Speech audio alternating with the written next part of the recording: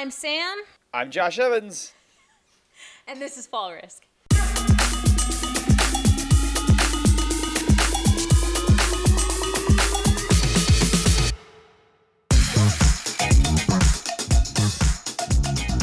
Welcome back to Fall Risk, listeners. Today we've got Josh Evans of the Content Clearinghouse, his podcast, The Content Clearinghouse, on the show again for the third time ever. We are talking about a big event that you just went to, that you just got back from. What is that event called? It was the Elsinore Echelon event. It was hosted by Andy Malchiodi and Matt Fry. It was basically 40 of the world's best skydivers doing these crazy sequential formations, things that I had never even imagined, and I can get into it a little bit more later, but it was amazing. It was one of the coolest skydiving things I've ever done. That's cool. You might have just said this, and I probably missed it while I was opening up my notes, but where was this located at? Skydive Elsinore. Skydive Elsinore, okay. Is that where this event is always held, or does it move around the country? I think it's local there. Andy Malchiodi, back in the day, he was pretty much stationed at Elsinore. I kind of get the feeling that he moves around and does events all over the place now, but I think this Echelon event has been kind of like an Elsinore exclusive, kind of like a home team event for him. And there's always a lot of local like Cali skydivers there because it's basically like one of the premier drop zones in the state of California. Okay, cool.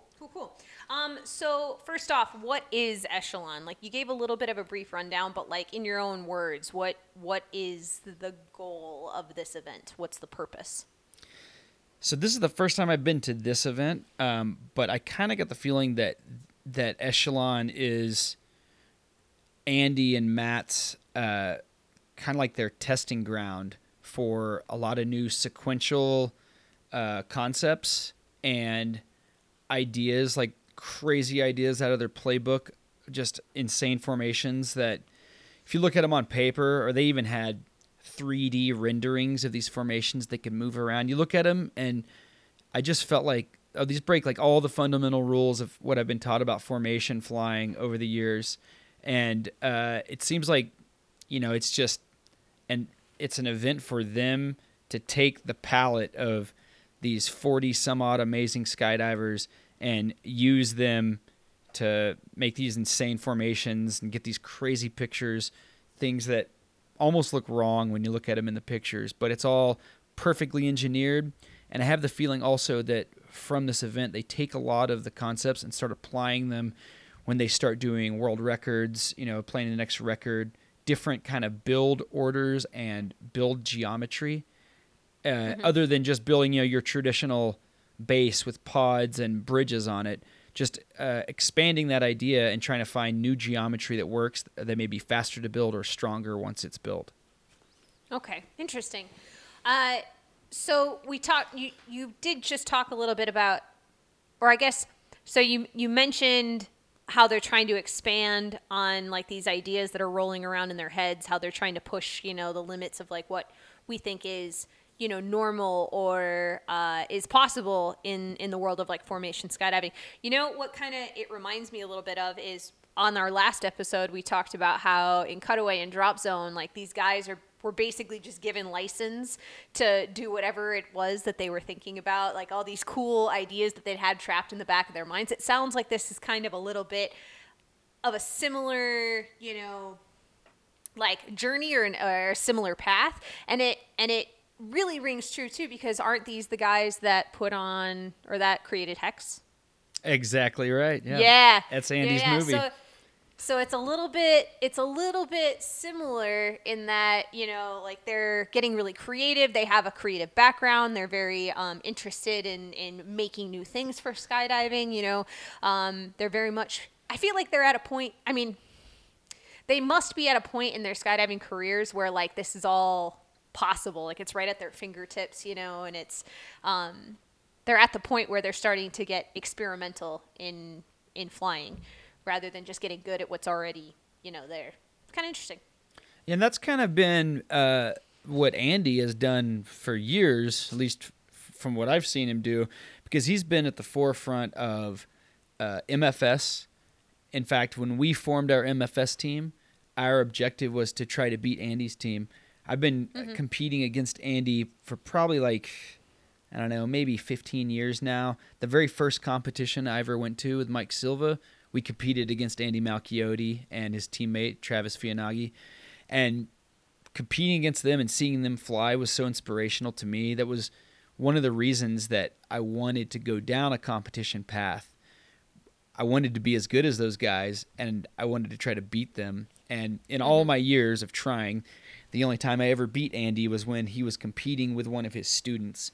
So I've always been just 2 or 3 points shy of beating him when he's at his full strength with all of his world-class teammates.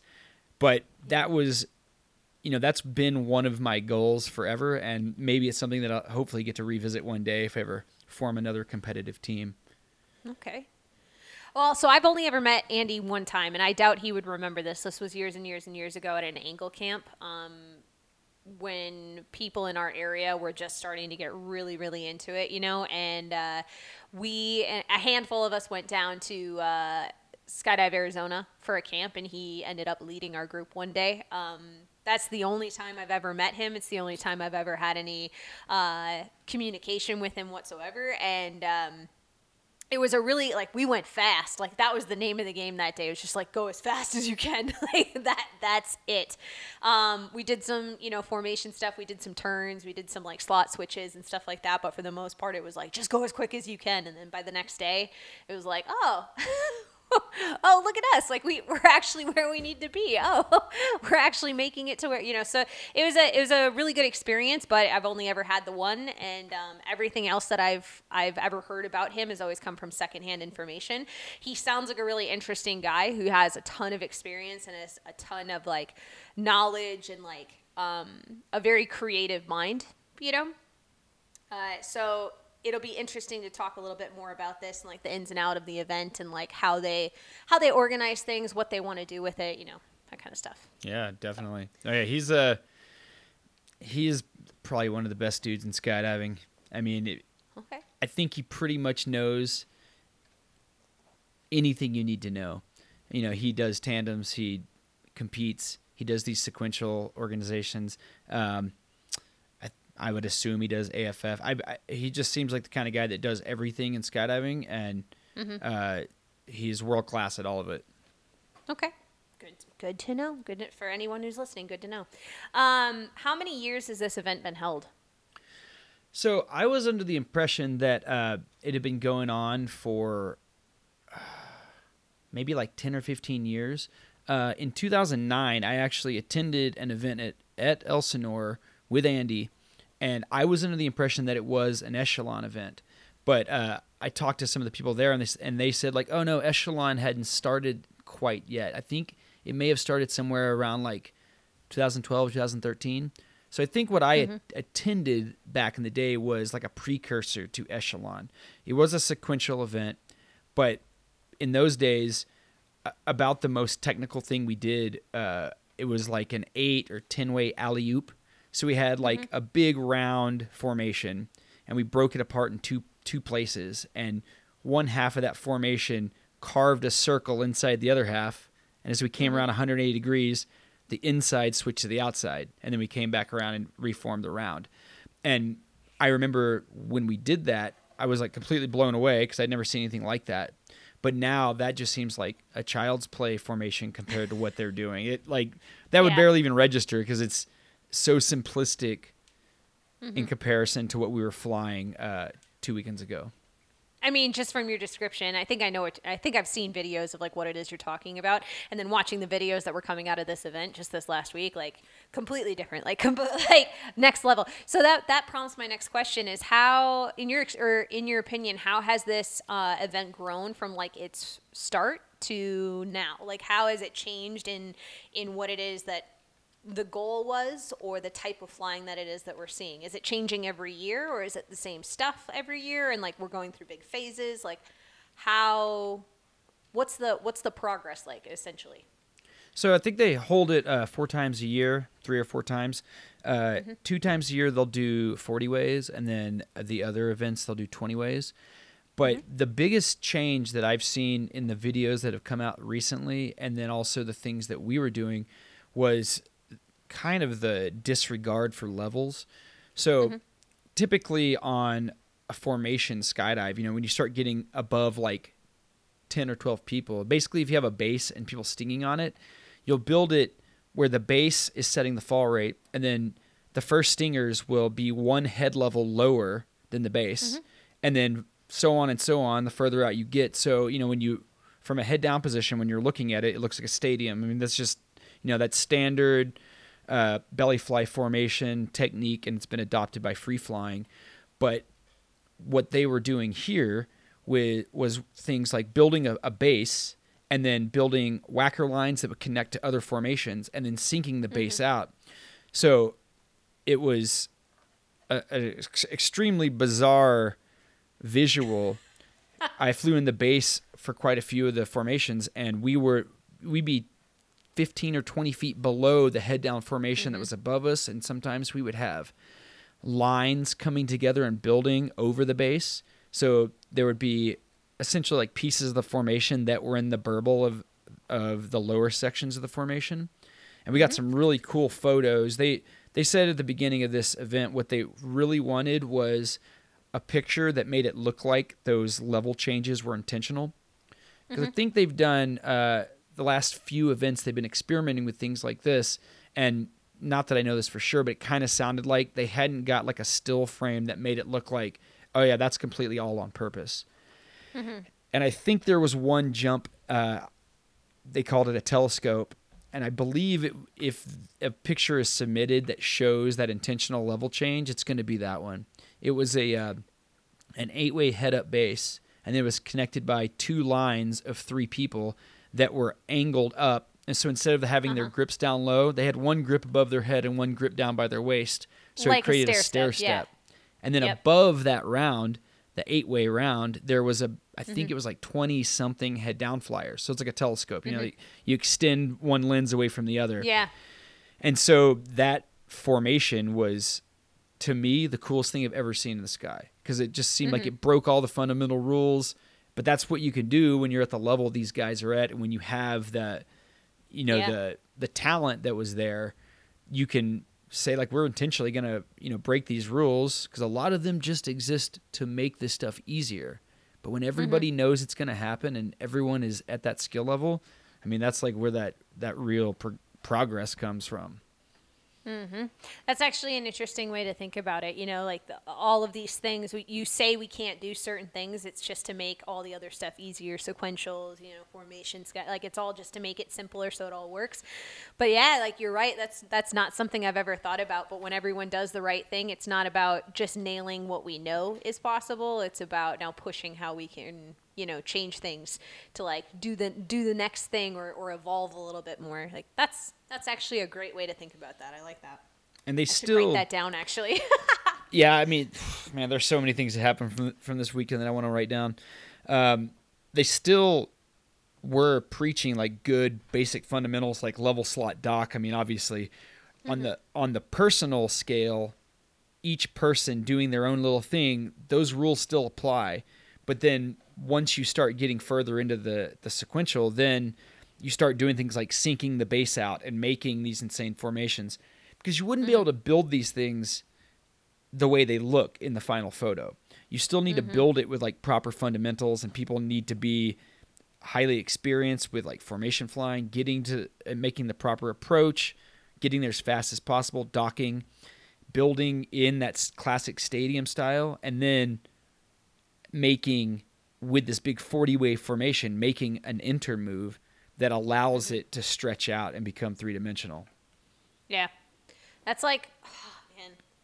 It's super cool to think about, and it's fantastic to watch too as well, but I wish there were, I mean, again, these are the hubs that this is all happening at, where everyone is the best of the best, and all they do is live, breathe, and eat skydiving, so it's a little different. But I wish someday I hope I have a chance to participate in something like this. I mean, still got to learn quite a bit, on my way there, but someday I hope to be able to participate in an event that is really pushing, what's possible in skydiving. I'm like trying to wrap my head around it. It's nuts. All right. So you said this is your first time at this event, right? Yep. How did you get the invite? So actually I didn't realize, I found out when I got there it was invite only, but I've been friends with Andy for a long time, and I've always wanted to go to this event. So I just texted him and asked him, hey, do you have any slots available? And he told me, yes, you should definitely come. But I don't think that that's the way it usually goes. I think that's probably only because of the competition that he and I have had. I think if we hadn't like explicitly made our team with the intention of trying to beat him and then almost beating him, which we never did, but at least threatening the team, I don't think that it would have worked that way.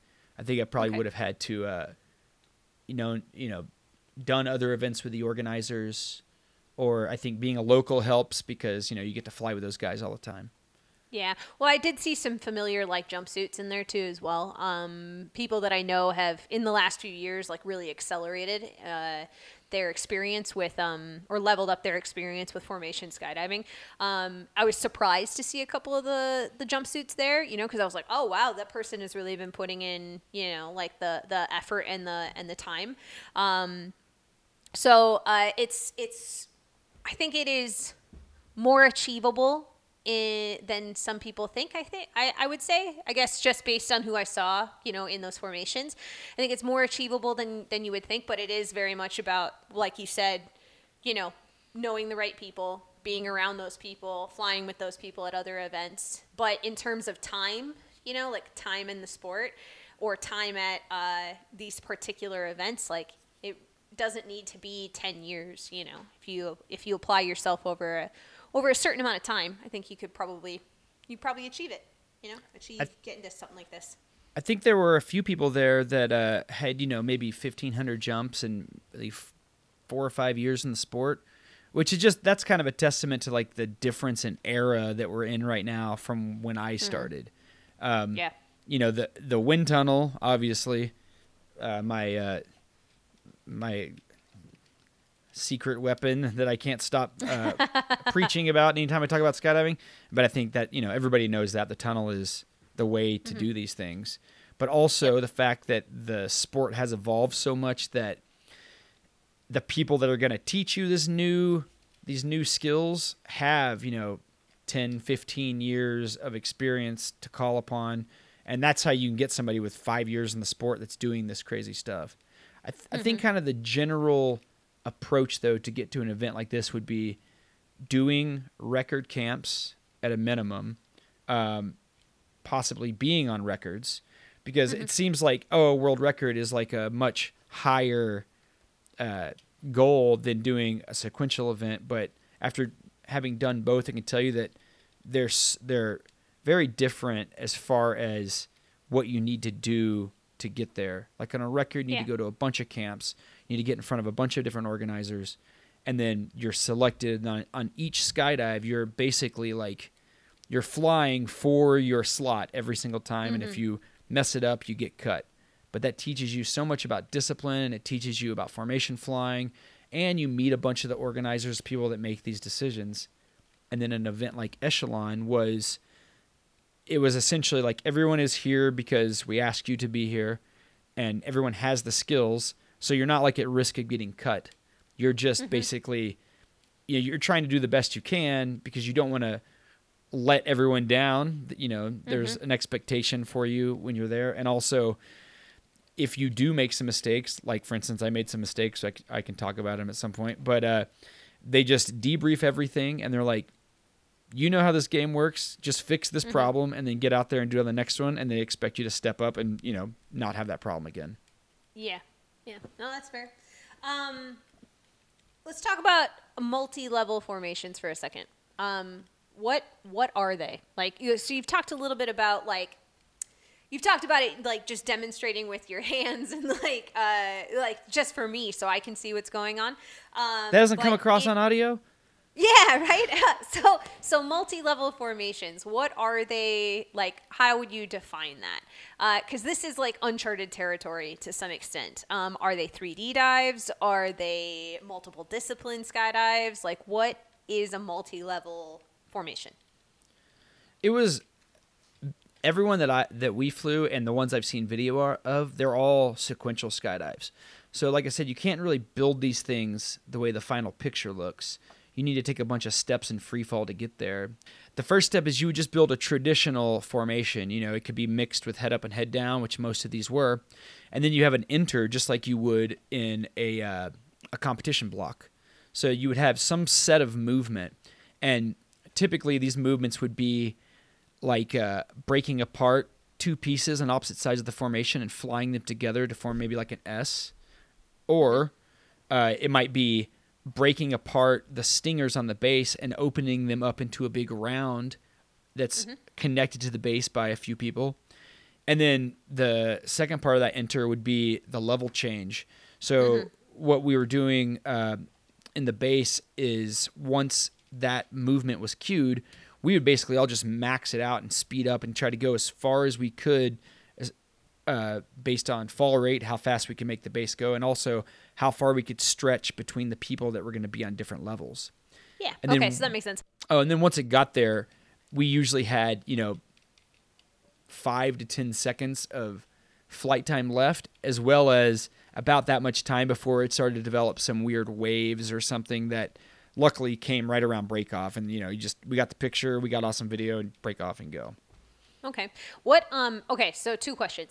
I guess the first one's not really a question. I was going to ask you to define sequentials for anybody that doesn't know on that's listening to this podcast, but you kind of gave a good synopsis of what that's supposed to be in the first half of your explanation.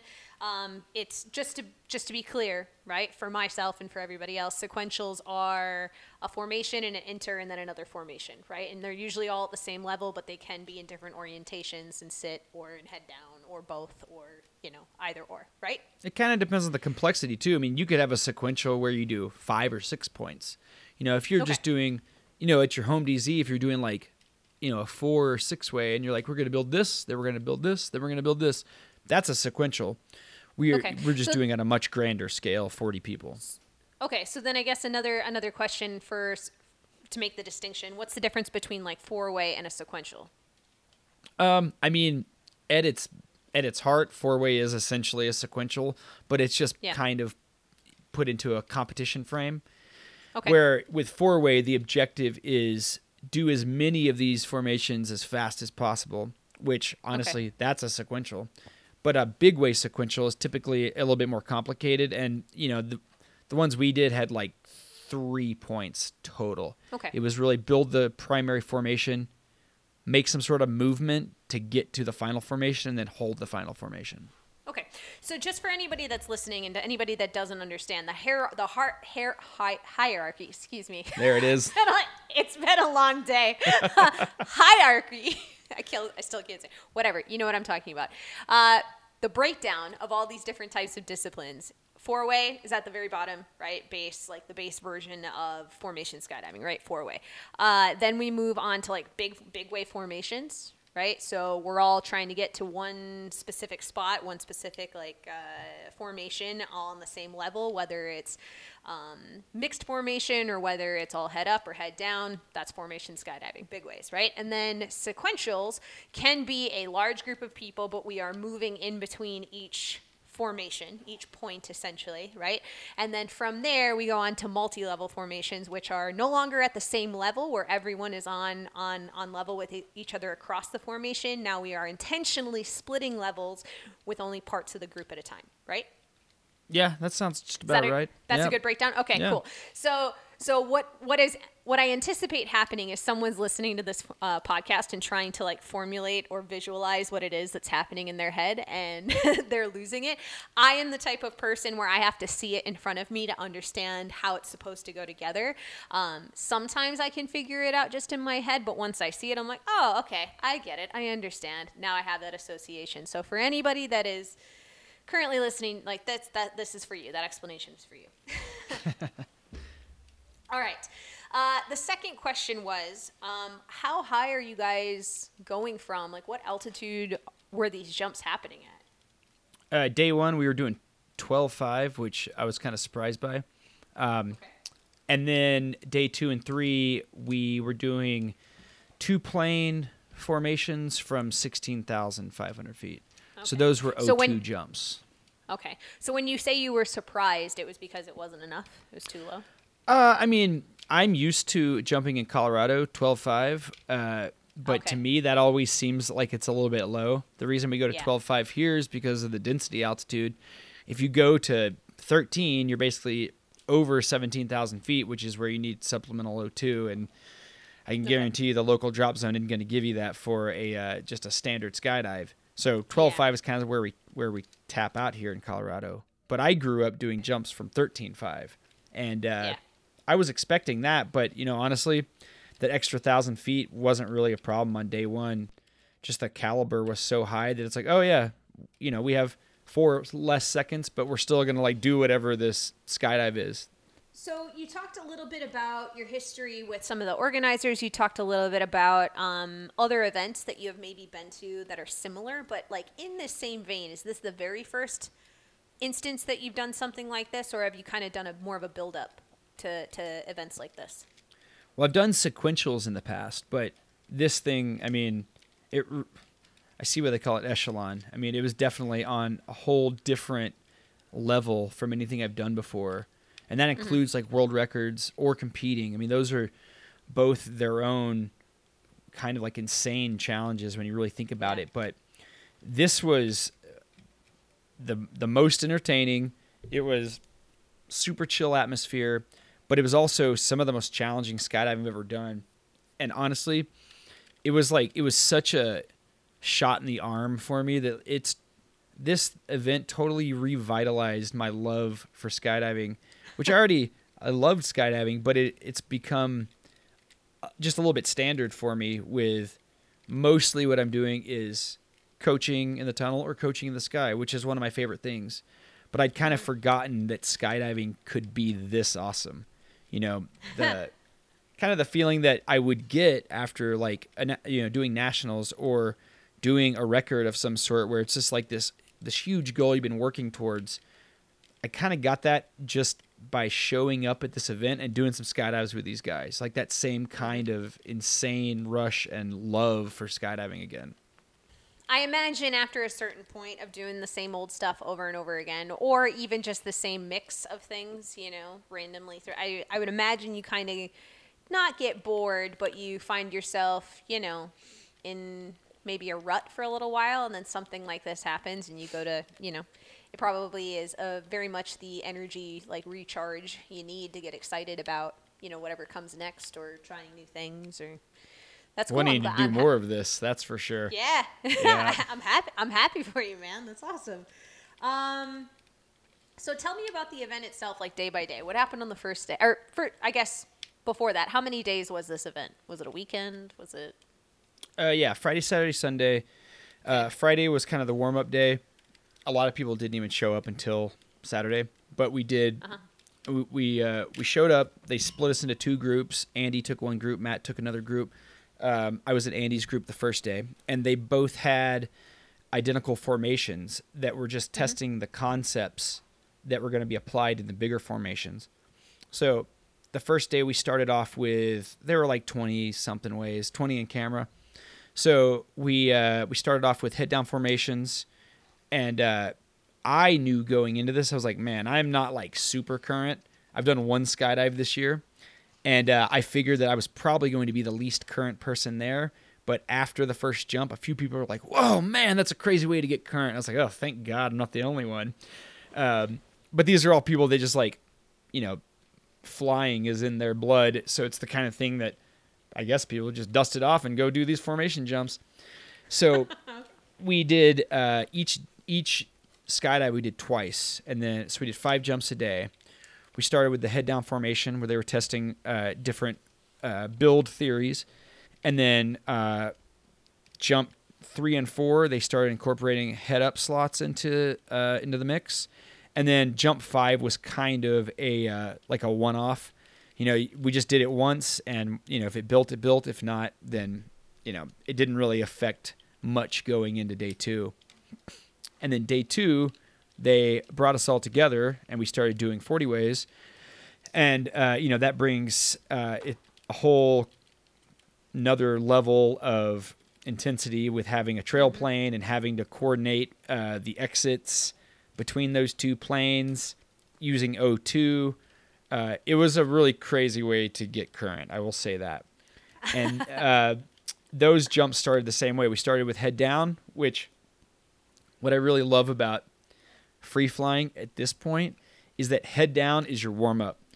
Because I know coming up, like head down was the ultimate for me. I wanted to learn head down more than anything. But now what I preach to my students is head up is really where people are going to judge your flying, because that is the most technical and the hardest thing in skydiving at this point. And the way they organized this event was a testament to that, because it started head down. And then on jump 3 and 4, that's when they started doing the head up formations. And they were taking these little pieces like the different build techniques. So instead of stinging directly facing the base, they had a stinging 90 degrees off, kind of like almost like your outface. So they could build these different types of pods that would connect each other. And then on jump 3 and 4, when they added head up, they started doing the multi-level stuff, which we had tested a little bit the day before. And then through the rest of Saturday and Sunday, it kind of followed that same progression. They took these concepts, they started building on them. The only difference was on day 3 on Sunday, they're like, fuck it, we're going straight to head up off the first jump. And that was, at that point, they're like, we know you're all warmed up, so we're running out of event time, so let's get cracking and get these awesome head up jump 3D jumps finished. Okay. Nice.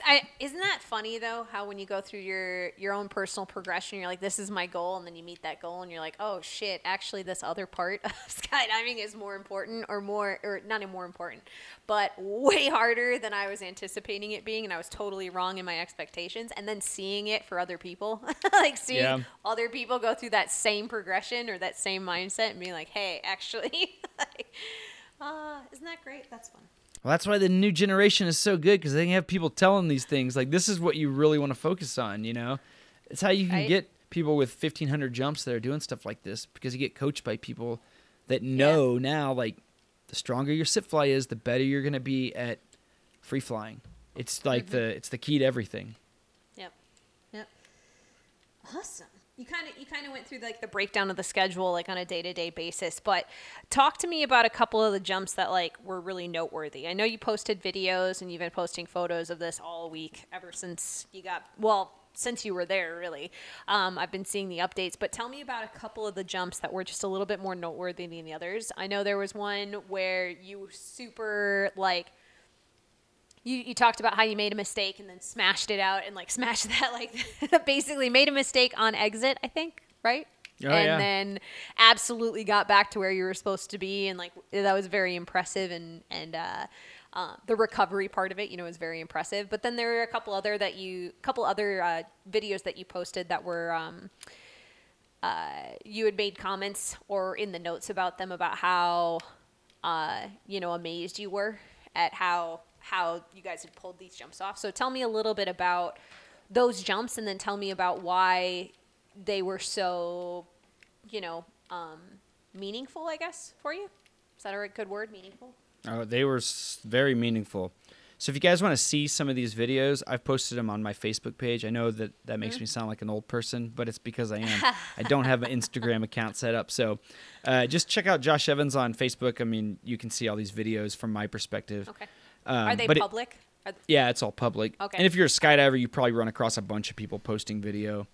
But so going into this event too, I've never done like a head up record or anything like that. So I also asked Andy if I'm surprised by that. Wow, really? Well, so the reason I never have is because I did several world records, and each one is like a 2-year or a full year commitment to get there, and it's a lot of money and it's pretty stressful. And so I did all of that before they started doing the head up records.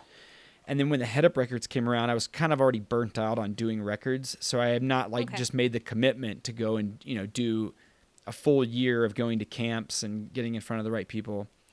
So this was kind of my first real exposure to this type of flying. And I asked Andy before showing up, hey, is there any chance I could do head up slots? And he told me, well, I kind of have a crew of head up flyers because they're pretty much like the best flyers there are the head up flyers. They're just like so amazing. So he told me if there are extra options or availability for head up that he would see what he could do, but didn't promise me anything. So the first 2 jumps I was on my head, and then on the third jump, he pulls up the drawing and it's either marked as, in the diagram, like the head down flyers are circles, and then the head up flyers are circles with a triangle inside of them. And I saw my number up there, and it had a triangle, and I was like, oh my God, he's actually going to let me do some SIP flying.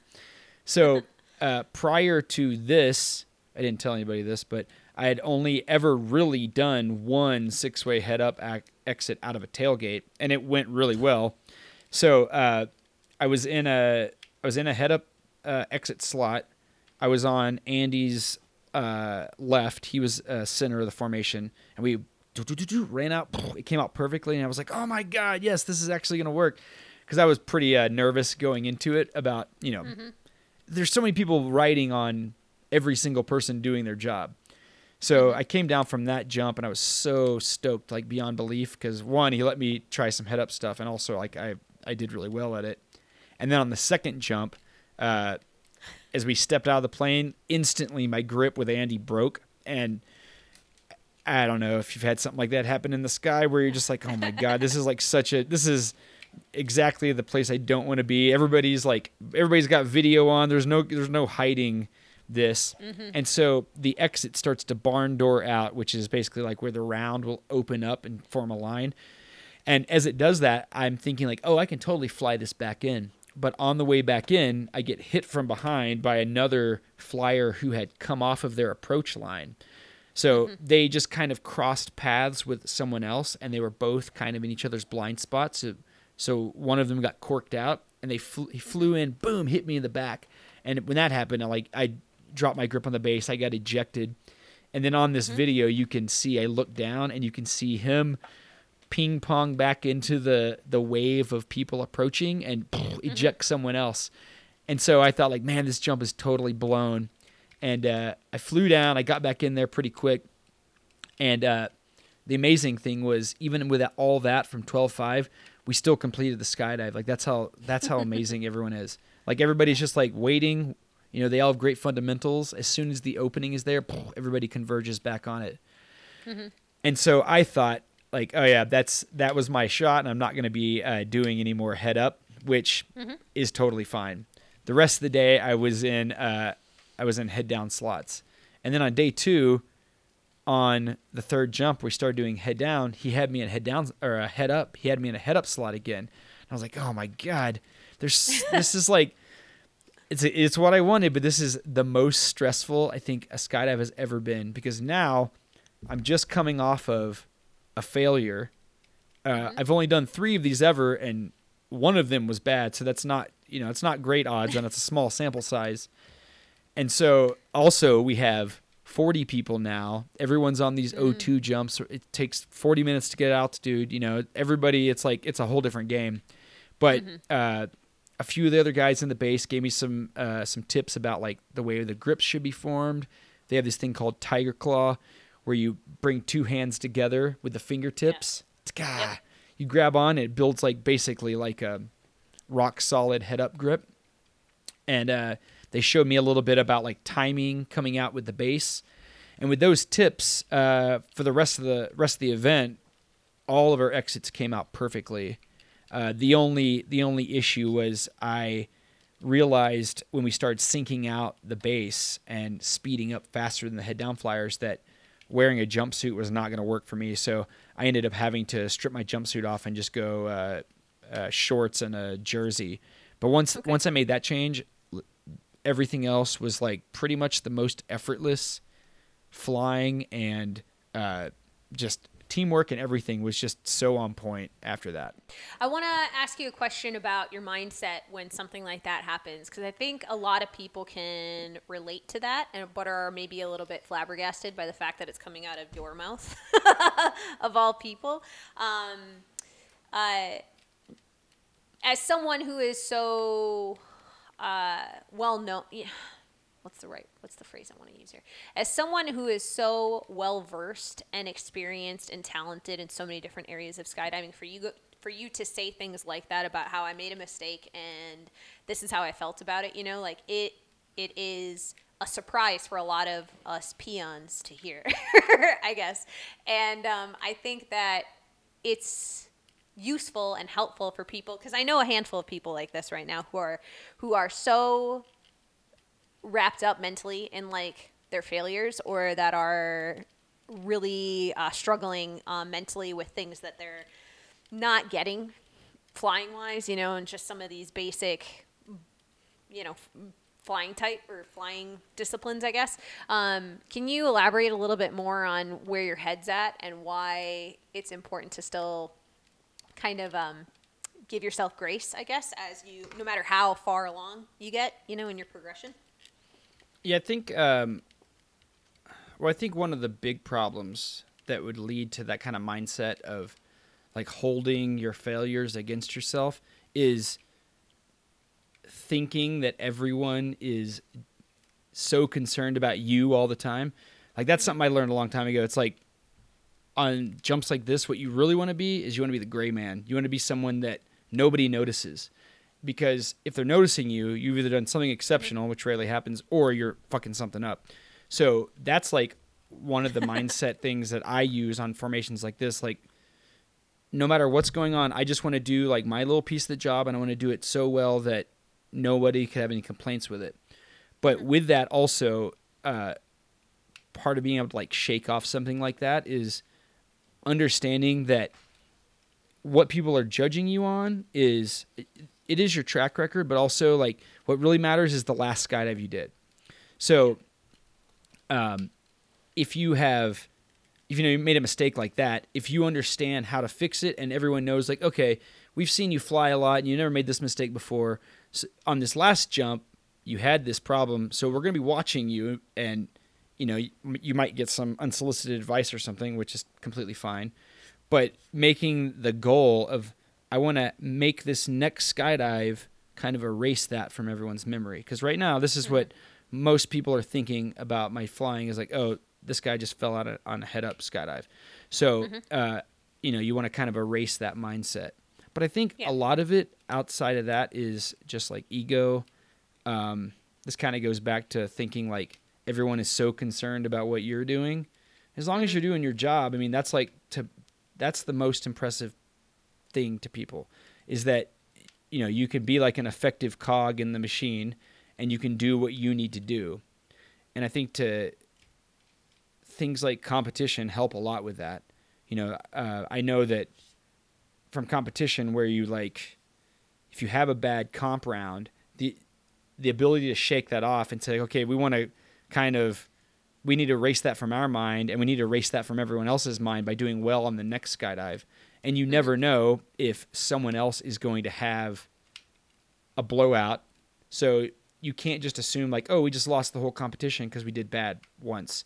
Because the other team might do bad once. And that's why it takes place over 8 rounds. So there's the option, that availability for it to go back and forth. That's a fair way to look at it, try not to think. I guess while you were talking, I was running through different ways of saying it to like people I know who are having issues with it right now. Like I've had a couple of conversations just recently with folks who are venting and being frustrated about making mistakes on skydives that are pushing the envelope for them, or maybe their tunnel flying skills, like their flight progression. They feel like they're hitting a wall, or they've made a mistake and they don't know how to overcome that mistake, or like they're doing really well and all of a sudden they make a mistake and now they're back at square one, So I think it's what you just said is kind of an interesting way to think about it, about how like you just need to make it better, like the next thing better than the one you just did, especially in a competition sense, because I know what I think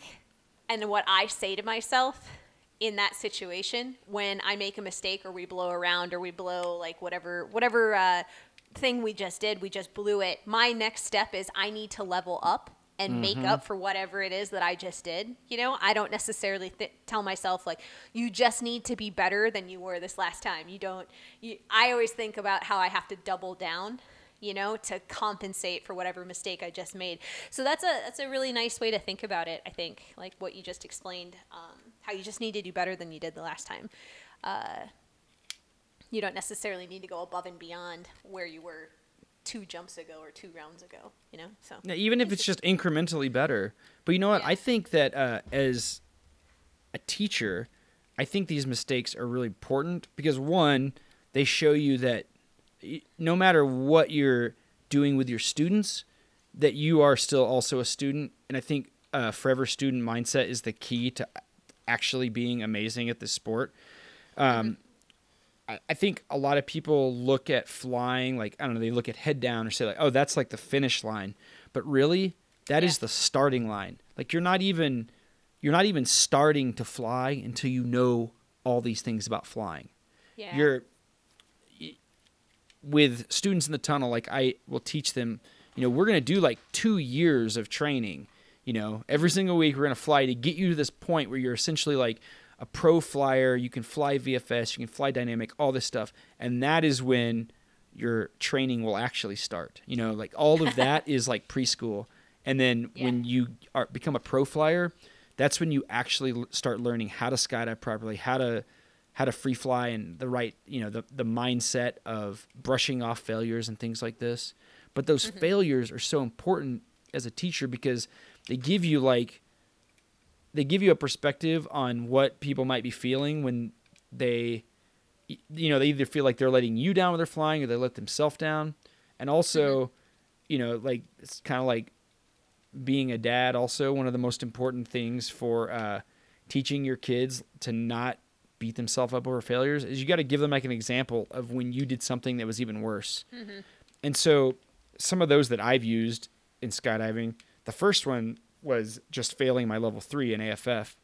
That was one of the most useful tools when I became an AFF instructor because I could just tell people like, I'm sorry I have to give you this news that we're going to have to repeat this jump. But in the long run, that doesn't mean anything because I failed my level 3 and I'm your instructor now. So clearly you don't have to let that stop you because a lot of people will beat themselves up over that. And then a few other things that have happened that were really important. One was I knocked myself out in the wind tunnel when I had about, when I'd worked at the wind tunnel for about 6 months. I was pinned out on the net, head down, and for some reason, even though I'd never tried this before, I tried to belly out and do a backflip, and I just flew right into the wall. I hit the wall, and I was kind of dizzy. I got out, and I flew into the antechamber and sat down, just lights out. And when I came to, everybody's like fanning me, and I was thinking like, the first thing I said was, "What are you guys all doing in my house?" And then they were like, immediately, we're going to the hospital. So that was really important because one, it taught me like, you know, there are some important steps you need to take in the tunnel, but also that, you know, those things can happen in the tunnel and you need to work towards prevention with all of that.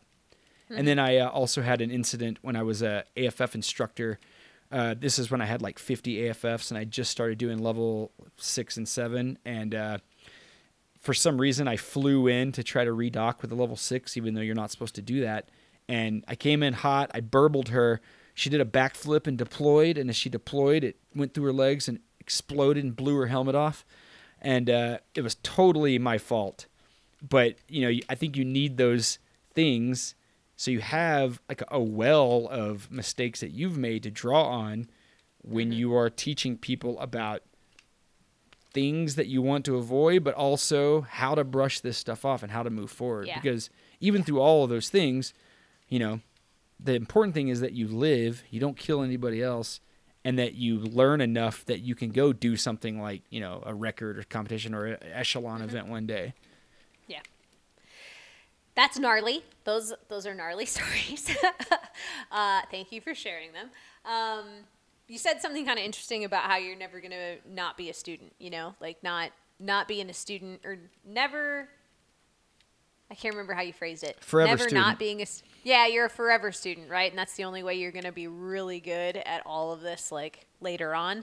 That is a great phrase that not enough people have in mind. You know, I feel like when I was a younger skydiver, and I see it in other people's these days too as well, where they're like, oh, if I could just get this one skill, then I'll make it. Then I'll have made it. You know, the finish I'll have line. made it. Yeah, like that's when I know I'm like this fucking, you know. But then you get there and you're like, you don't even realize it, but you get there and then there's another thing that you have to like tackle, you know, or there's another level that you have to push towards. And I feel like people constantly have this attitude of like, once I get head down, I'll have made it. You know, once I get back flying down and I'm a sit flyer, like then I'll have made it, you know, and I know you know what I mean? So it would be a curious thing to ask people like Andy how do you say his last name? I always mispronounce it.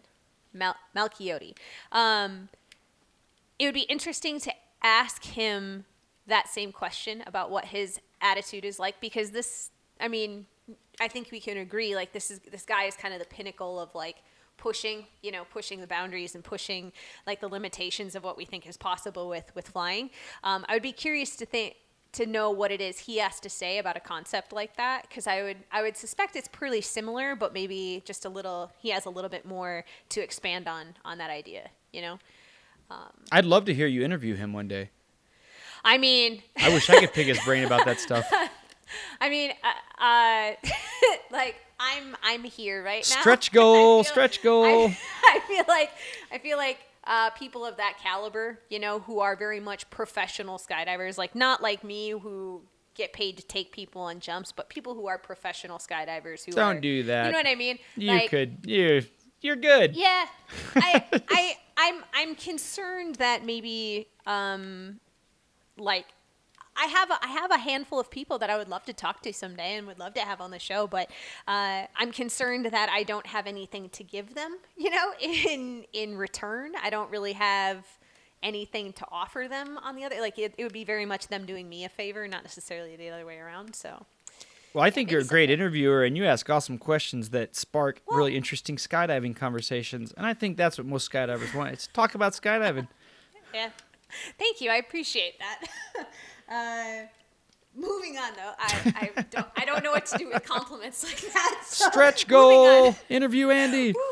Woo, okay. Yeah, Andy, if you listen to this, I would love to chit chat a little bit more about, you know, some of the going ons in your brain about how it is you're seeing events like this and how you're formulating these ideas and, you know, the like. So if you hear this, hit me up.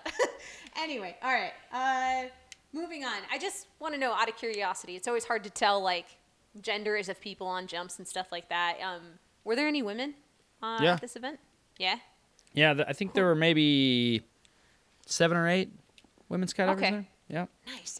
It's so hard to tell, and like the people that were the closest, I only recognized a couple of jumpsuits, so it was like, I wonder. Just out of curiosity. I mean, skydiving is definitely like a dude sport, but what's cool about it is that, you know, I think we talked about this before, is gender doesn't really play a role in how good you can be, because it's not a strength sport. You know, it's like a mind sport, and that's what's great about. I mean, like with skydiving, like mixed gender, and even in competition, there's no differentiation between like, oh, this is the women's league. It's like that, because it's not like that. That's what's. I mean, actually, I think one of the girls, I think she was one that only had like 1,500 jumps, and that's. I think the reason there's like a disparity in the number of men and women is just because there's more dudes that do it, you know, in general, because it's like it just draws like a certain person to it. And I think more of those people are probably like testosterone laden guys. That actually brings up kind of an interesting thought. So what I will say is, it seems like across the board, women in skydiving, women working in skydiving, women just being in skydiving, there seems to be like a mental shift that's happening amongst women in general, like the women that I've talked to anyway, in that they're more confident, they're more they're just more ballsy in general, you know, about what their own skill set is like and like what they're capable of doing, and like just across the board, it seems like there's a general shift happening where it used to be very much a well, I don't know if I'm ready. I don't know if I'm okay to do this. Like, you know, that kind of stuff. And it's shifted to like, nah, I got this. Like, I can do this. Like, what do I need to get this done? Like, here's my goal. How do I get there? Like, tell me. But Nate Roth actually said something to me. It was during one of the spring tunnel camps when Skydive Twin Cities, like the whole big group of them used to go out to Sky Venture when it wasn't an iFly. The golden era. Yeah. We used to go out there, and I had expressed interest in potentially being a tunnel instructor one day. And this was like years before it ever even came to fruition. And Nate Roth had actually told me, he's like, there's a reason you see a lot of men in this and not a lot of women. And it's because we have ego. It's because we don't like second guess whether or not we can do this. And like, Mind sport game. Yeah, he had said so much, or he had said very specifically like that we don't see a lot of women go through FITP, and like FITP was a totally different bag back then, right? Like some people were paying for it out of pocket, some people, you know what I mean? Like it was a totally different like situation there. There was like the fitness test and all that stuff, but he had basically brought it down to like this one point of like a lot of women second guess themselves, and that's why you don't see too many going for it in general. And I was like, that's a fair assessment. So it's kind of cool to see more and more women like at events like this, you know, pushing the envelope, more confidence, like more, you know what I mean? Like it's just from a woman's standpoint, it is pretty cool to see more and more women, you know, evening out the odds on evening out the ratio, I guess, you know. Totally. I say that in quotations because it's not really evened out. That just makes the sport better for everybody, though. I mean, it's like, that's just more awesome people to hang out with, you know? There's no reason that it should be exclusionary in any way. Skydiving is like completely open to any human that wants to get there. Really, the only thing standing between you and being awesome at skydiving is time, training, and a shitload of money. That's totally fair. Totally fair. So of these skydives, of these Echelon jumps, right, this event you were just at, what was the hardest part across the board, like to make these jumps possible? Like what is the hardest component of these jumps to make it work? Well, I think that's probably the organizing, which is like, those guys are on such a different level. I think I've expressed it before. I think I might have talked about it before in the show. Like, I don't like organizing. I find that to be like an extremely stressful part of skydiving, mainly because it's like to a much higher degree, the feeling I was thinking of like, oh, I don't want to mess this up because I got 40 other people that are depending on me doing my little part so they can do their part. But when you're the organizer, it's that, but it's so much more important that you're totally on the ball and that you've done your homework.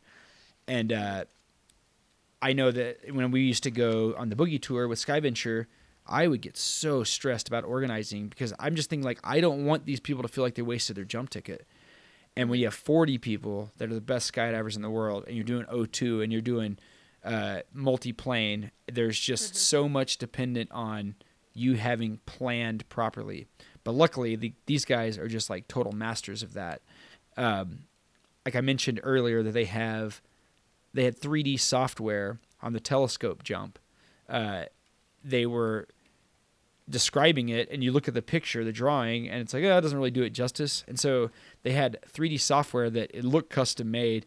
It had head-up flyers in the base, and then it had the bridges that were at an angle with the people's arms high and low, and then it had the head-down round up above it, and you could turn it, and you could manipulate it. And it wouldn't surprise me to see, like, soon you can, like, even animate it between points, you know, things like that. But having that kind of level of homework going into it and planning it, and then being able to bring it to all of us and explain it in a way to somebody like me who has not seen these skydives before other than videos, and saying like, these are all the steps we're going to take to get there, and then this is what you're going to do, this is what you're going to do, so on and so forth, and then walking it over and over and over. By the time you get in the plane, I felt like in the plane on the way up, kind of the same mindset that I would have on a competition skydive. Or on a competition jump, I'd be running through the dive plan in my head. I'd be closing my eyes and I try to look at it and see it from first person, try to see it from third person, try to see it from an outside video perspective. And then, you dirt dive like that all the way up to altitude, and then you get out and you go do the skydive. And it felt just like that. Just on formation flying, the things that I'm really thinking about are trying to visualize where my position is going to be in relation to the exit, and then visualizing my my sight pictures, the people that I'm using essentially as references on the way in. So I usually recreate like in my mind, I'll create like a zipper approach. I'll say, this person's on my right, this person's slightly in front of them on their left, this person's slightly in front of him on the right, and I just zipper like that all the way up to the formation, and I try to note people's names, the color of their gear, any distinguishing features. So doing all that on the way to altitude, and then you get out and bam, you go fly, and it just feels like magic when it happens. But it all just comes down to that amazing organizing by those guys. Okay. Probably not something a lot of people think about either. Unless you've done something like this, yeah. Yeah, well, like even just on a regular or like a regular, formation event, like people don't really necessarily think about all the behind the scenes stuff that goes on, the planning and the formulating and the breaking everything down and explaining it to everybody and their mother about where they're all going to be at. Like, that's a fair thing to say, because I would bet money that most people don't consider that. They're all just worried about, am I going to be a diver? Am I going to be a floater? Am I going to be, yeah, that's fair. That was one of my favorite things about going to this, was the idea of not having to organize and just being like somebody telling me what to do and just going, purely to fly. That was really, really cool, because most of the high level events that I've got to be a part of in, like the last 10 years, I was organizing in some capacity. I was just really excited to not be doing that and just be flying. When you originally told me this was about multi-level skydives, right? Multi-level formations. My mind immediately went to that parachutist cover back in the day. I don't know if you ever saw it. It looks like a big ball of people. It's like a drawing, right? Yeah, it's so people at Paris, I think it was at Paris, maybe it was at Elsinore. The Paris has a picture of it on the wall in their school, like in the front lobby of the school, and I think it was at Paris. I could be wrong. It might have been at Elsinore. I'm not really sure, but it had a bunch of the Paris skydivers on it or in it, and they actually did it. Oh my God. Heard the story. The story was that they did it, but that it didn't stay together for very long. And it's the ball. It's basically where everyone's connect. I can't even begin to explain. I'd have to look at the photo again to see it. They're all it's like all cat grips, like hand to feet. Yeah. And then it's arrayed in 3 dimensions. Yep. I didn't know that like anybody ever flew that. It didn't look like you could actually fly it. They launched it, and I think they had it for a couple of seconds, and I think the story is that it blew up shortly after that they didn't hold it for very long, but I'm not sure exactly on the specifics on that. But I know there were a couple of people, because I remember looking at the photo with a couple of the other instructors, and they were pointing out people who were on it, like, yep, that's Dalton, and that's this person, this person. I'm like, that is nuts. So my question, and this might be a better question for somebody like Andy, who is like at the precipice of events like this and pushing things, but in your opinion, where do you think these events are going to go next? Is it going to be stuff like that? Is it going to be like forming specific shapes and really going to multi-level or 3D formations? Or is it, going to just keep pushing the envelope of making these multi-level formations bigger and bigger and bigger so that you can encapsulate more complex, formations in general? My God, I you know what? Honestly, I didn't even conceptualize that we'd be doing stuff like what we did. So it's hard for me to imagine where it would go. If I were to extrapolate, I would say building on these same concepts, like these multi-level concepts of sinking a base out. But what I think would be awesome would be like flipping pieces in formations like this. Like part of the formation flapjacking, like the hex. Yeah. I mean, the hex in that movie is basically it's a flapjack, so they flip the formation, but one piece of it flips the opposite direction. So like it's more complex than just four people flipping from head down to sit. And after seeing some of the things they were doing, I don't think it's outside the realm of possibility that maybe a part of the formation will flapjack at some point. It's so hard to say, though. Like, my mind is still trying to process the awesome things that we did. And I think the only way to really know is I'm just going to have to go to more of those events. Yeah. I'm going to try to go at least once a year now. This is going to be like my destination event because it was the most awesome thing I've ever experienced in skydiving. I mean, from a totally outside perspective of like someone who is light years away from being able to participate in something like this, I could see it going a lot of different ways. I mean, I guess when I say I can see it, I can visualize it. I can see like different versions of this happening in front of me in my mind, like while, just like while I'm sitting on the ground, right? Whether or not people are capable of doing this because of, physics or because of, movements or, basically physics because like, like it's trying science. to figure out how to make it work, right? Whether or not we're capable of doing it as a community is a totally different thing. But I could see it as, like you said, flipping different parts of the formation. I could see it as being, what's a good way? The sphere, like the big metal cage at, like the circus with the, the motorcycles. With the motorcycles, right? Like stuff like that. I could see it being something similar. Sphere of death. Yeah, where everyone's connected, but they're all constantly moving in different, patterns and different movements and different trails and lines and stuff around other pieces of the formation. I could see something like that. I could see things like the sphere. I don't know what the name of this formation is, but the one that was on Parachutist, the magazine cover. The impossible formation. Yeah, is that what it is? I don't know. Okay. That's what it looked like to me. But I could see things like that in addition to what it is you guys like combining those different things together. It'd be all about fall rate. It'd be what can you combine and keep it at similar fall rates. I think it'd be awesome to see some formation jumps like this with movement in the middle. I have seen a few jumps where like lines of people were formed and then other people were flying through those lines like flying laps. I've been on a jump where we built a base and then people shot the hoop through the middle on like a big like 12-way or something, and then other people were flying down through the center of it. Like that stuff is all really cool. But I think it's really going to take guys like Andy and Matt Fry, Chad Ross, Brian Guile, those guys out in Cali. They're just like amazing at the sequential stuff. Just having like this events like this are kind of like it's like a canvas where they can paint these different ideas and bring these new things to life, and it's just going to be iterative with guys like that progressing the organizational game and the community bringing up flyers that are good enough to go out and do these things, because it's hard to say where the sport will even be in 10 years. Like it's hard to imagine how good the crop of flyers will be a decade from now.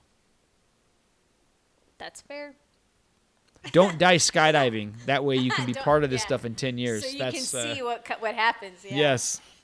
Yeah, I feel you. Don't.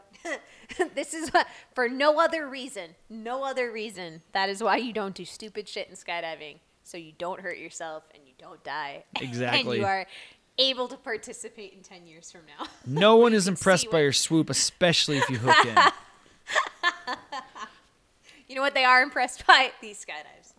Okay, so that brings up my next point is, do you think this might be something like the next angle, discipline? Like in the last, I would say 10 years, right? Last 10 years, angle has like just skyrocketed in popularity, and is like, we see lots and lots of avenues to learn, from like the best of the best. My guess or my question is Do you think 3D dives and multi-level formation skydives are going to be like the next big thing? Or do you think I don't it's still know. kind of in its... I feel like it might be a little bit more niche than angle flying. Yeah. I mean, angle flying, what's cool about it is that it's just so appealing to like even the layman. Like you don't even need to know about flying to be like, oh, those guys are flying. You know, you don't need to understand anything about skydiving to think it looks cool. It's kind of like why swooping is so big. You don't need to be able to fly a parachute to be impressed by people swooping. Unless you're just some standard person on the drop zone, no one's impressed, so don't hook in. But like a competition or something, like seeing dudes like drag water and do freestyle stunts, that just is automatically appealing to everyone. So I don't know if it's going to be the same as like angle flying, because I think it is a little bit, it's more specialized, and it's...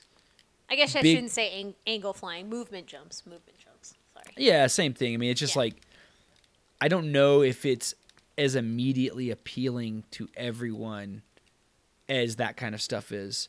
But I know for people like me that, have like competition background and that have like a strong static flying foundation, that this is the kind of stuff I want to see.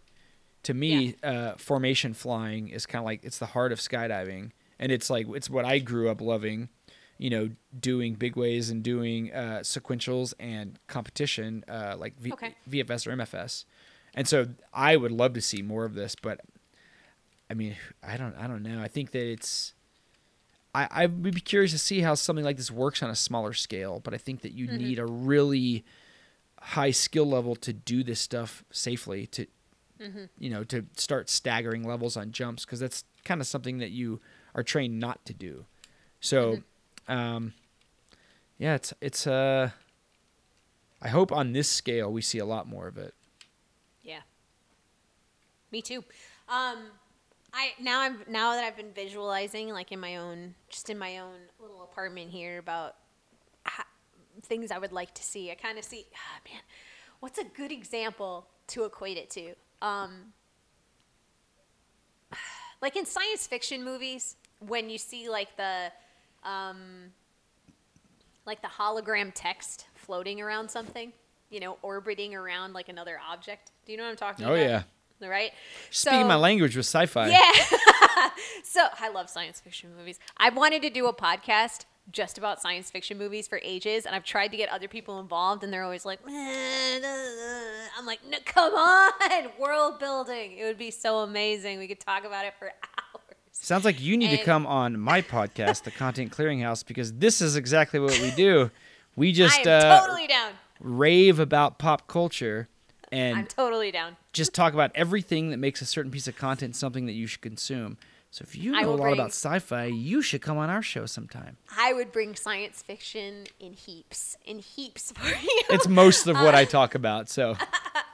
Like science fiction movies or films or TV shows, or are you talking about just like anything science fiction, like any technological stuff? Anything? Well, I love sci-fi, and so like what we'll do on our show is we'll pick a piece of content, and then we'll profile that piece of content with the express intention of saying like, you as the listener should consume this, and here's why.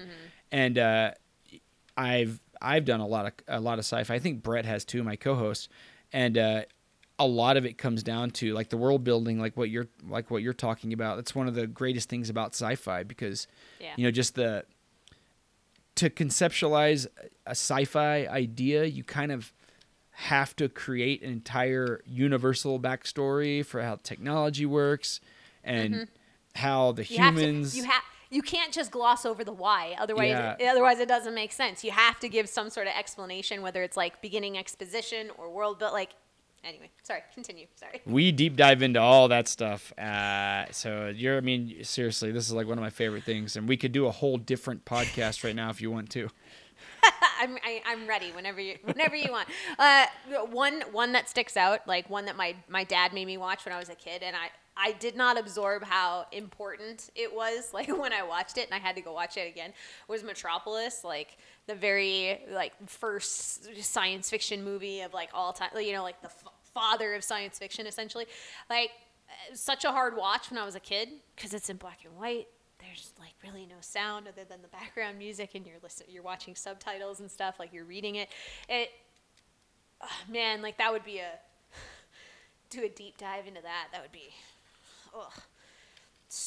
I would go off the deep end, I think. I have on that not one. seen Metropolis, so Oh my you should God. come up with a pitch and sell me on it. Whew, you gotta like devote 2 hours of your life to just staring at the screen and not looking away, otherwise you will miss it. You will miss something important.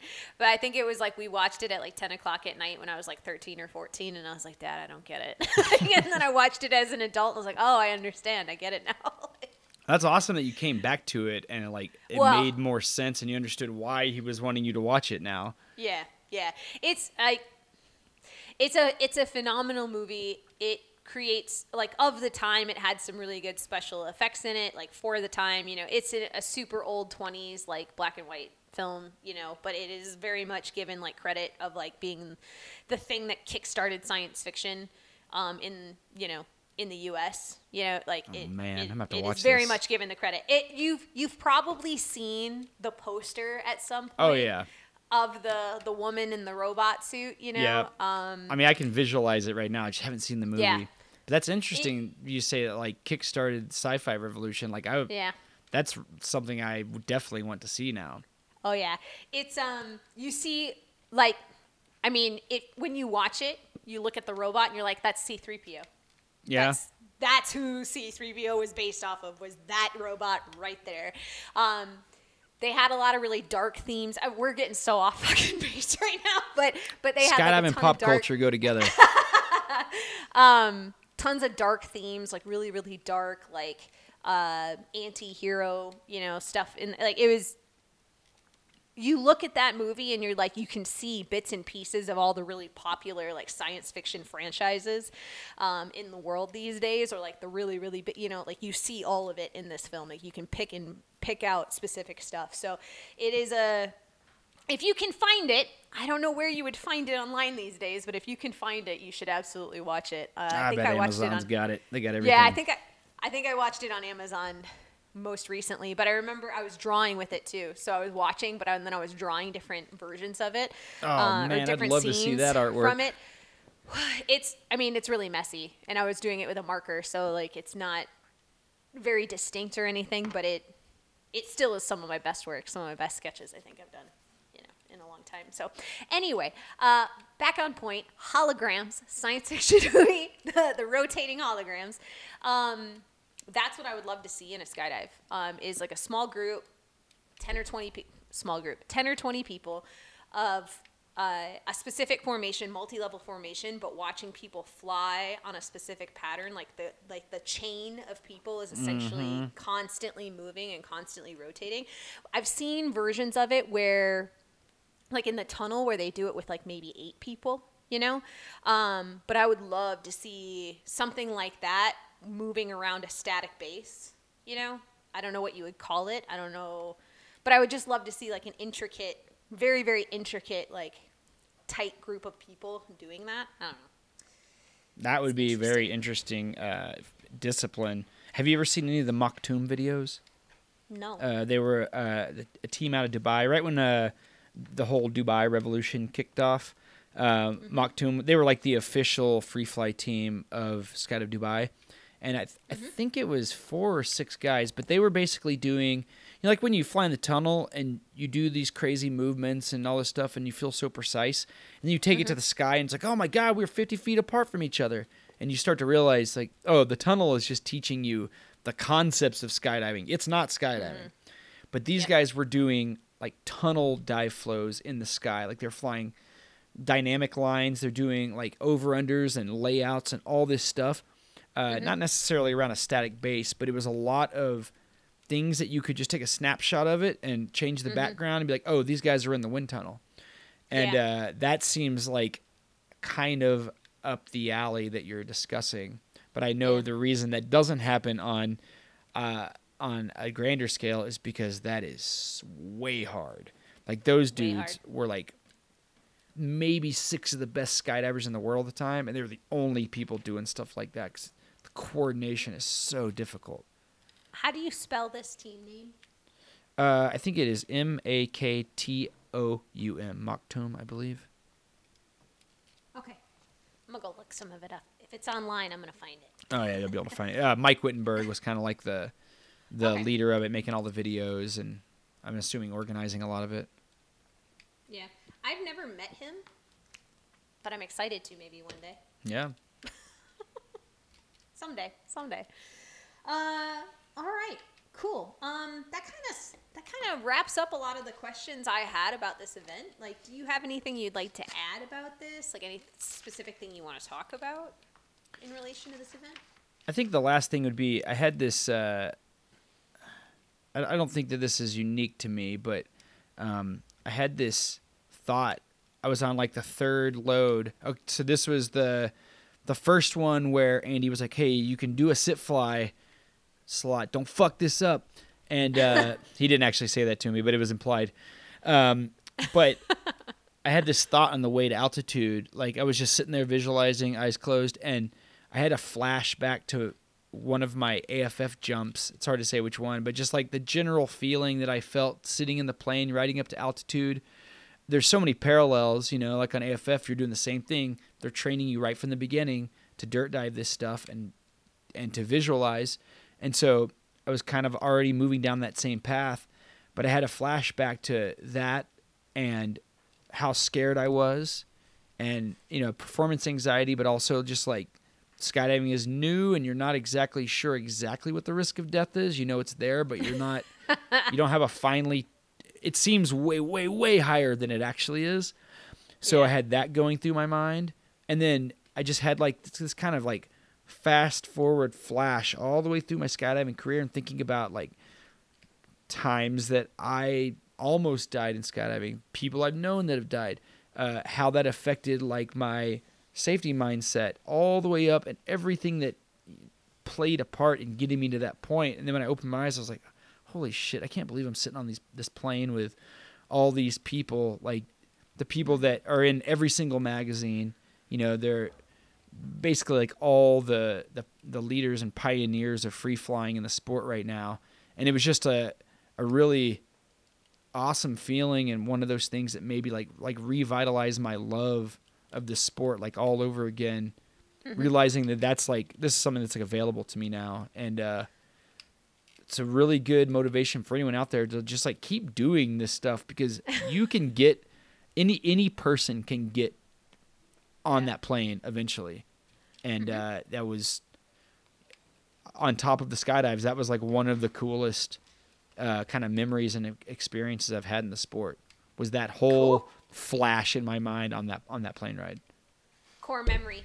Exactly. Core memory. It's man. yellow, just like Inside Out. It's yellow. It can't be blue. It has to be yellow. Yeah, exactly. That's a yellow one. All right. That's awesome. So are we going to see more things from you like in the near future? Is this going to kickstart, new adventures more regularly for you? Yeah, it's hard to get out there as regularly as I'd like, but I'm definitely planning to go to this event again next year, and we'll see what happens. Okay. I got kids. It's hard to say. Yeah, no. But I'll do what I can. Yeah, and they're still really little, so it's hard. It's hard to make. It's hard to time get away. Yeah, I get it. Well, fingers crossed. Like I hope you get to keep hopping on this train of new adventures and new exciting events. It's fantastic to see for you. So I'm happy for you, man. Thanks. Yeah. Side note, though, so this is going to completely deviate from Echelon. I am so pumped about this, and I'm probably going to drop this episode sooner rather than later. I've got a few on the back burner, but so Skydive Midwest, Keith George pulled me aside a couple weeks ago and said, we have this pod lab.